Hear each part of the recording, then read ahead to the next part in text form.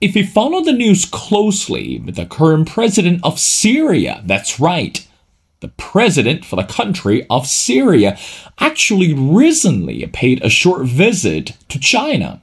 Again, given the fact that China today has long been considered as one of the largest economies in the world in addition to the presence of US. But meanwhile, previously they would be discussing the nation of Syria, given the fact today this nation's economic situation is facing a major deadlock and should we say even in turmoil. But meanwhile, by visiting China, the two countries actually sat down, again among the leaders, and signed what we called the strategic partnership. What does that mean, by the way? And also, when we talk about this international relationship, the mutual word or the key word we're looking at today is what we called reciprocity. So that's what I'm saying. By helping Syria, what will China gain in return? Well, in this episode, we're going to talk about all of them. Well, ladies and gentlemen, it's my great honor to invite our distinguished speaker, who is the Dr.Kristian Ulrichsen. Again, Dr. Ulrichsen is the fellow for the Middle East at Rice University's Baker Institute for Public Policy, and his research spans on history, political, and international political economy, and international relations of the Gulf states and their changing position within the global order. Well, Dr. Ulrichsen, and welcome back to The Missing Piece. Thanks for having me back. Dr. Ulrichsen, as we mentioned before, China rolled out the red carpet and welcomed the Syrian President Bashar Al-Assad. Now, help us with better understanding, Professor, how important was it for Assad to visit China? And also, how should we understand the phrase is what we called strategic partnership between the two countries? Well, as you know, Syria has been going through a civil war since 2011, when large parts of the country erupted in opposition to Assad and his government. And over time, the Assad government has managed to regain control over parts, not all, but parts of Syria. And over the last couple of years, he has gradually been rehabilitated in terms of being reintegrated into the regional community. He attended the Arab League summit, which took place in Saudi Arabia in May this year. And if you remember, after 2011, Assad was more or less ostracized by the international community for committing these crimes of aggression against his own people.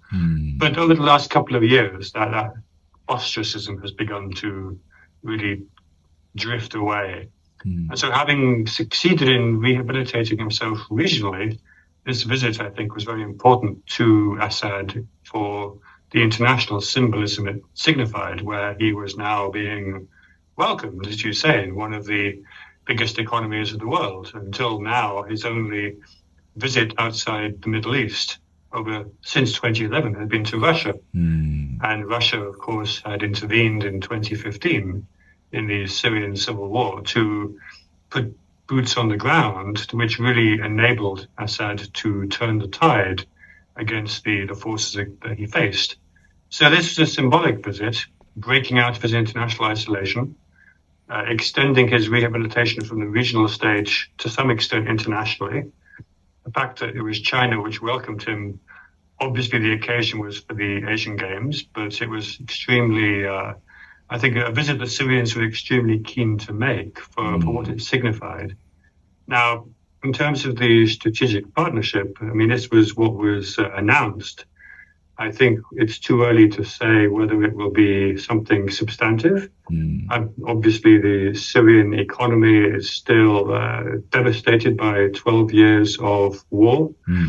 Assad doesn't even have full control over parts of the entire Syrian territory. There's going to have to be an awful lot of reconstruction that takes place in Syria first. But if we're thinking long term, and the Chinese leadership does think long term, 20, 25 years down the line, that might be a time horizon that is being looked at here in terms of the access to the Mediterranean, in terms of Syria's port at Latakia. We've obviously seen we've seen recently the Middle East corridor, which India, Saudi Arabia UAE and Israel have announced. This could be sort of giving the Chinese a sort of different access to the Mediterranean because that one doesn't include China, it includes Israel. So there's maybe longer term projects that could be developed, but I think in the short term at least, the focus will have to be on reconstruction in Syria and whether or not any Chinese companies would want to get involved in such politically delicate and quite frankly potentially insecure operations. So we'll have to wait and see. Dr. Ulrichsen, again, as I mentioned in the intro today, in addition to political interest, I think when we talk about China, it's more centers on the word economy. And of course, today we're living in the world that the word reciprocity tops the agenda. By helping Syria, again, this is the question that we asked before. As you mentioned, this country, politically speaking, is in turmoil. But meanwhile, Chinese economy is also standing at the crossroads, and people are also questioning that if the current Chinese leader is actually directing the nation, economically speaking, on this positive or continuation journey. But meanwhile, what is China expecting? Or should we say, what can China expect by supporting Syria? If I'm not mistaken, again, Dr. Ulrichsen, you're the expert. Back in 2022 or 2020, the Syria actually joined this significant major project. It's called Belt and Road Initiative. So what do you think that China is actually look forward to having Syria on the side in return? Particularly, we're looking at this economic joint venture. What do you think of that? Well, as you know, the Belt and Road Initiative is a major Chinese area of focus. They have a lot of partners in the Middle East who are signed up to it, including U.S. partners in the Gulf, like Saudi Arabia, the UAE. And it could be that by including Syria in this initiative, as they have done over the last several years, again, the Chinese are maybe looking long term and thinking about how to include projects linking China, the Gulf, and the Mediterranean, in the sense that China is creating these networks and pathways of economic and investment cooperation. Now, in terms of where Syria fits in, I think it will be something that will become apparent later this decade into the next decade, not necessarily right now, but another thing that the Chinese leadership will get out of this will be another demonstration that they are getting more involved in the Middle East. We've seen, obviously, in March this year how China brokered the deal to restore diplomatic relations between Saudi Arabia and Iran.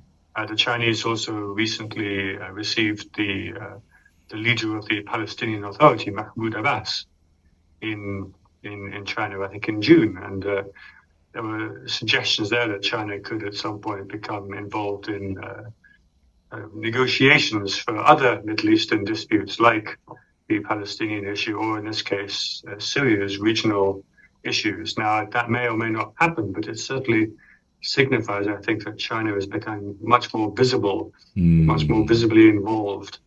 And at a time when leaders in the Middle East are all expressing varying degrees of skepticism about whether the US is going to be a reliable long-term partner.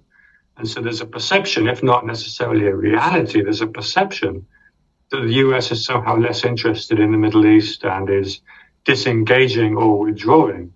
And that perception is real, that is there. And if China is willing to step in and fill some of that vacuum, I think certainly that's something that might be at play, again, over the longer term, that we see beginning now in 2023 and maybe becoming more pronounced, especially the further we go on with potentially US political focus being shifted elsewhere. Dr. Ulrichsen, when we look at this relationship between, again, not just between China and Syria, but among any other type of relationship, I think three words, again, you're the experts as a political scientist, that we tend to talk about, I guess, these criteria by using three words. Number one is competition. Number two is cooperation. And the last one is conditionality. I think it's much easier to understand the competition among the competitors, and also it's understandable that cooperation could enhance the mutual interest. Now, for China, for Syria, again, for China's interest among the nations in the Middle East, conditionality, it's rather tricky today. Now, let's go back to the nation of Syria. How much do you think that by visiting China or by strengthening the relationship with China, it actually elevated the international status for Assad at this moment? And also, how much do you think Assad can truly understand that China is supporting Syria, but based on the concept of conditionality? So in other words, no one is playing the game fairly, if I can be honest. But meanwhile, if you love to join the game, you have to understand the rules are not made not by the Syrian government, but the rules are made by the Chinese perspectives. What do you think of that? Well, yes, I think the Syrians will have to understand, of course, that they are going to engage on terms that are not theirs to set. And I think any comparison between Syria and China will make it very clear that the balance of interest is on China's side. And the Chinese, to some extent, can set the terms and the conditions for what that engagement may take. And it will be interesting to see what those conditions are. And if they include conditions related to Assad's relationship with his own people. Because obviously, if you are going to try to engage economically, you need a secure and stable country in which to do so. And to try to ensure security and stability, you're going to have to make political compromises, at least in terms of trying to address so many of the outstanding issues that Syria continues to face. And so I think it will be interesting to see what that conditionality looks like, whether it's any different from conditions imposed by the US or the West in recent years, which actually still do not want to engage with Assad and threaten sanctions against companies that do engage with the Assad regime. And so is engaging with conditions going to be any more productive than refusing to engage and threatening those that do? I think that'll be something to see, and it might become apparent over medium term, the next 5 years. I think it's definitely something to look to. And obviously for Syria, what it gets is it really undermines the international attempts to isolate Syria, to try to ensure that the Assad regime is still sort of persona non grata on the international stage. I mean, the US still maintains the Caesar Act sanctions against Syria, but obviously now having been received in Beijing, it is very much a message that actually parts of the rest of the world simply don't buy these arguments. That the best way to deal with Syria is to isolate it. You have to engage with it. So I think it will be interesting as well to see whether Assad now follows up by going to other parts of the world, to other areas. Does he start becoming more visible internationally, going to other parts, maybe of the global south? But again, do not necessarily buy into this, sort of Western-led isolation. I think that might be something to look for as well. Now, again, let's continue our conversation. Now, some experts believe that by visiting China, again, from the Syrians' perspective, that China might again use the role as the facilitator. Now, when we look at the role of facilitator, we're looking at the relationship among Syria, Turkey, Iran, and Russia. So in other words, those key players today are also paying attention to what's happening in Syria and also what's happening to Assad's regime. Now, Dr. Ulrichsen, help us with better understanding. How much do you think that China today is interested in being the mediator? Again, we're looking at Syria, we're looking at Iran, and make no mistake, Iran also showed a much greater interest in China, and also the head of the Iranian government visited China this year, again, not too long ago as well. So by gaining the confidence and by being the facilitator, what we call the mediator, whatever the name is, How much do you think that China is willing to play the card on the table for Syria, for Turkey, for Iran, and also for Russia? But on the other hand, we have to understand the war in Ukraine today has not ended at all. So in other words, how do you think that China can balance that with Syria, with Turkey, Iran, with all the key players sitting on the side? What do you think of that?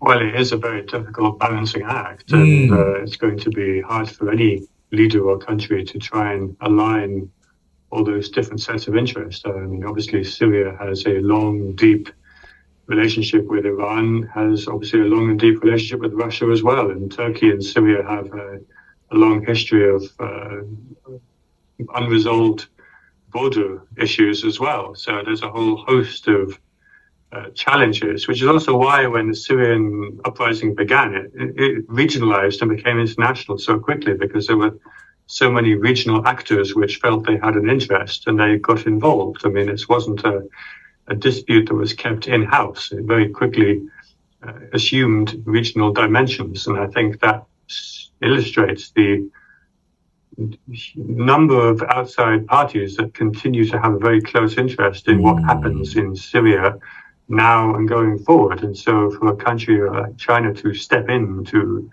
try to establish a sense of direction, I think is certainly going to be a challenge. Now, one could say that if there's a country that can do it, it could potentially be a country like China, partly because they do maintain relationships with all the parties involved. And we saw this with Iran and Saudi Arabia. The Chinese were able to bring that deal over the line, even though most of the legwork had been done previously by Iraq and Oman. But the Chinese were able to facilitate and deliver a deal which has actually worked in a way that, for example, the US could not have done, just because the US does not have diplomatic relations with Iran. So the US could not have done this. The Chinese could, and they did. And so far, 6 months later, it has actually delivered. Iran and Saudi Arabia have restored diplomatic relations. They've taken steps to begin to rebuild bilateral ties and visits in both directions. So it could be that with maintaining relationships with Russia, with Iran, with Turkey, obviously with Syria, the Chinese could try to at least insert themselves into that dynamic too. And again, this is a challenge. There are so many different interests. It's probably more complex in Saudi Arabia and Iran, just because there were only two parties which both wanted to, I think, find an agreement for different reasons, but there was a willingness on both sides to reach a deal with Syria, because there were so many different parties, to say nothing of all the non-state rebel groups and opposition forces. That there were so many different parties and agendas at play that it might be more difficult to do that. But of course, a country like China, which does have those relationships at the highest level, can probably do more than, say, the US could. With, the US doesn't deal with the Assad regime, and the US doesn't deal with Iran. So already there you're missing half the equation. And with Russia, of course, too. Now, let's bring US into our conversation. Dr. Ulrichsen, how much do you think that it could influence the perspective from the West side? Because again, on one hand, the experts believe that sanctions don't work. I mean, again, we've seen that U.S. has been very active in placing sanctions, on countries of Russia, on Syria. I mean, again, many more. But so far, needless to say, that sanctions it's become less meaningful or less engaging for countries as Syria, as Russia. But on the other hand, we also need to understand that by manipulating the Assad regime, or by understanding the Assad regime, can also be contributive to the growth of U.S. and also the international status of U.S. But this time, the media was watching. Again, Assad was in China, and both leaders shook hands, and of course, they had a great dialogue, etc. How much do you think could actually impact the role of U.S., especially we're looking at the foreign policy from the U.S. perspective towards Middle East? Because again, some argues that U.S. today is standing at the crossroads with the nations in the Middle East. One step closer, we could gain much ground But again, one step closer, we could also lose the ground as well. So what do you think of that, Professor? Well, I think, first of all, we have to realize the US is coming up to an election in 2024, just over a year from now. And so domestic policy, I think, will increasingly take center stage in terms of the focus of what the US officials are doing, especially given such a contested electoral process this time around. I think also in terms of US Middle East policy, the US seems to have really focused heavily on trying to achieve a Saudi-Israel normalization agreement. This seems to have become the main emphasis of US Middle East policy and is likely to remain so at least until the end of this current administration's term. Whether or not it has a second term, we'll wait and see. But certainly I think for the next year, a US-Saudi-Israel focus is going to be uppermost.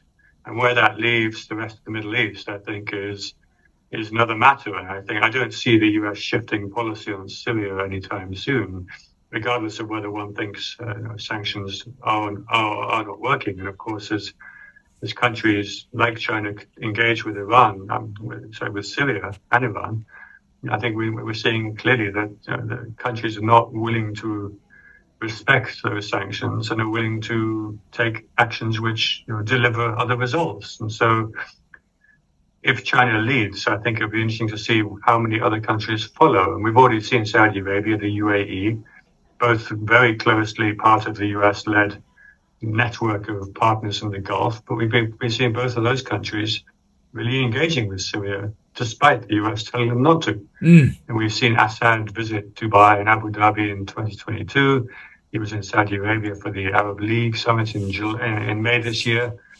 So again, we're seeing countries peeling away from the attempt to isolate Assad and to say, well, actually, that hasn't worked. The reality on the ground, unfortunately, because a lot of people, I think, didn't want Assad to win the war against his own people. But the reality on the ground is that he did. And so you have to work with what you have.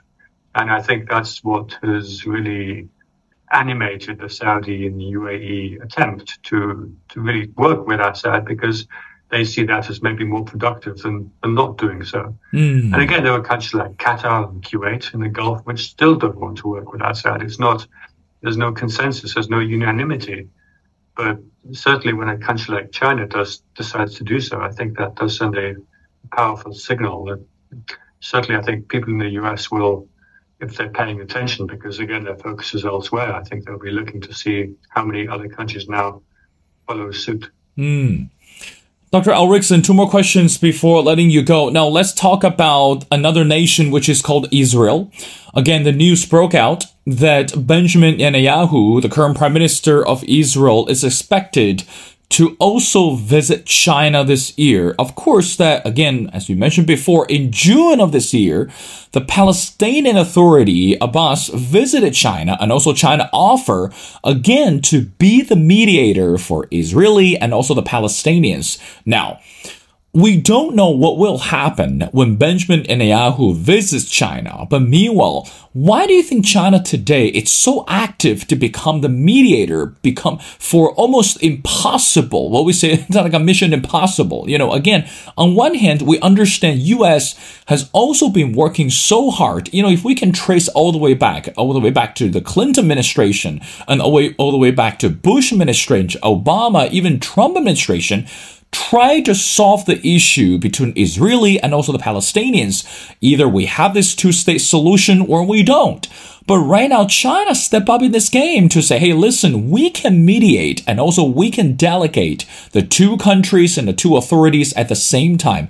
Again, going back to the word reciprocity, what could we expect when we have the conversation, when we see the conversation between Benjamin Netanyahu and the Chinese leader? Of course, when we talk about the Palestinians and Israelis, what do you think of that? Well, I think Netanyahu has so many problems in terms of trying to balance his international focus with keeping his domestic coalition together.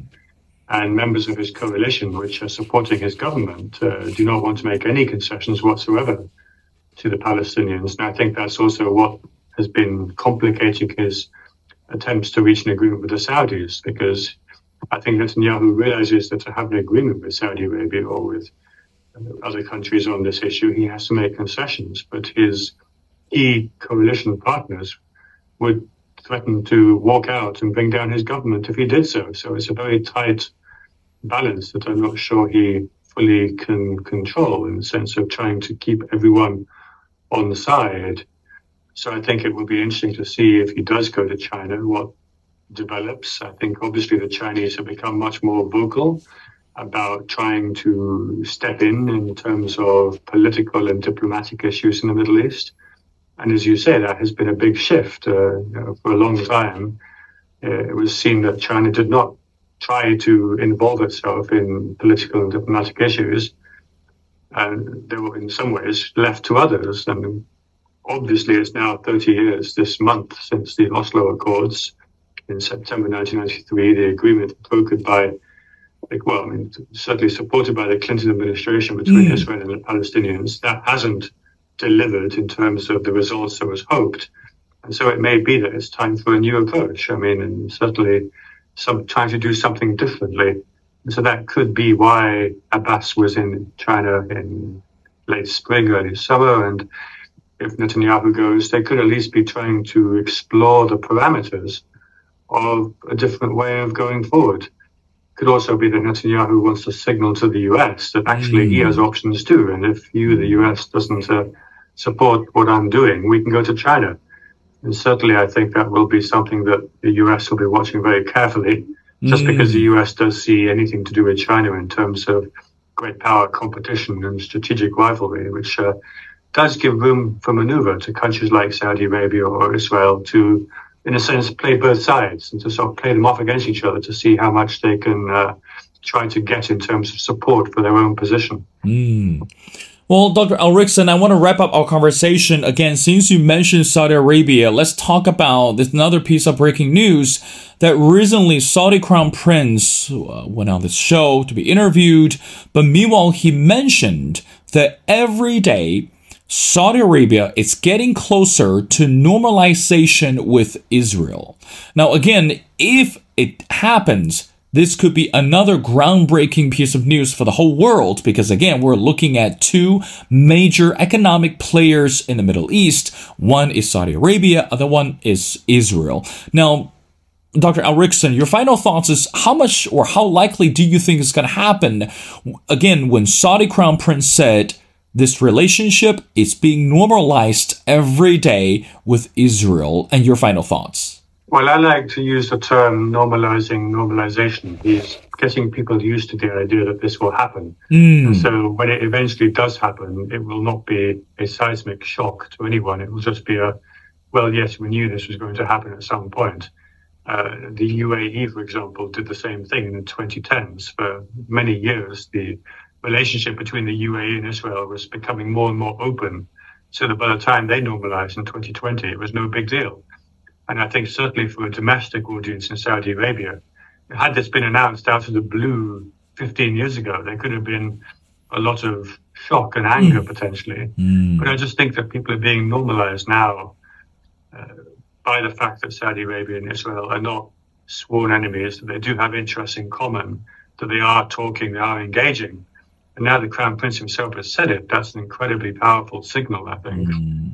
And so I think he's just preparing the ground for the eventual time, which we don't know. It may be next week, it may be next month, it may be next year, it may never happen. It may be years from now. But when it does happen, I think it will be such that people will just say, well, we knew it was going to happen. It's no big deal. So I think that's part of the strategy. It's preparing the ground and just changing the mindset of people to think of Israel not as an enemy, but as a country that shares some interests in terms of its regional outlook, position, and objectives. Indeed, again, we're in the year of 2023, especially for China and also for the nation of Israel and Syria, Turkey, Iran. Every single player has multiple cards to play, but at the end of the day, it's crucial that we need to understand isolation never works. and only collaborative relationship could produce better results. And again, we hope that Assad is going to deliver the promises that he made to the Chinese government. And also, we're looking forward to see the further dialogues and cooperation between the two countries.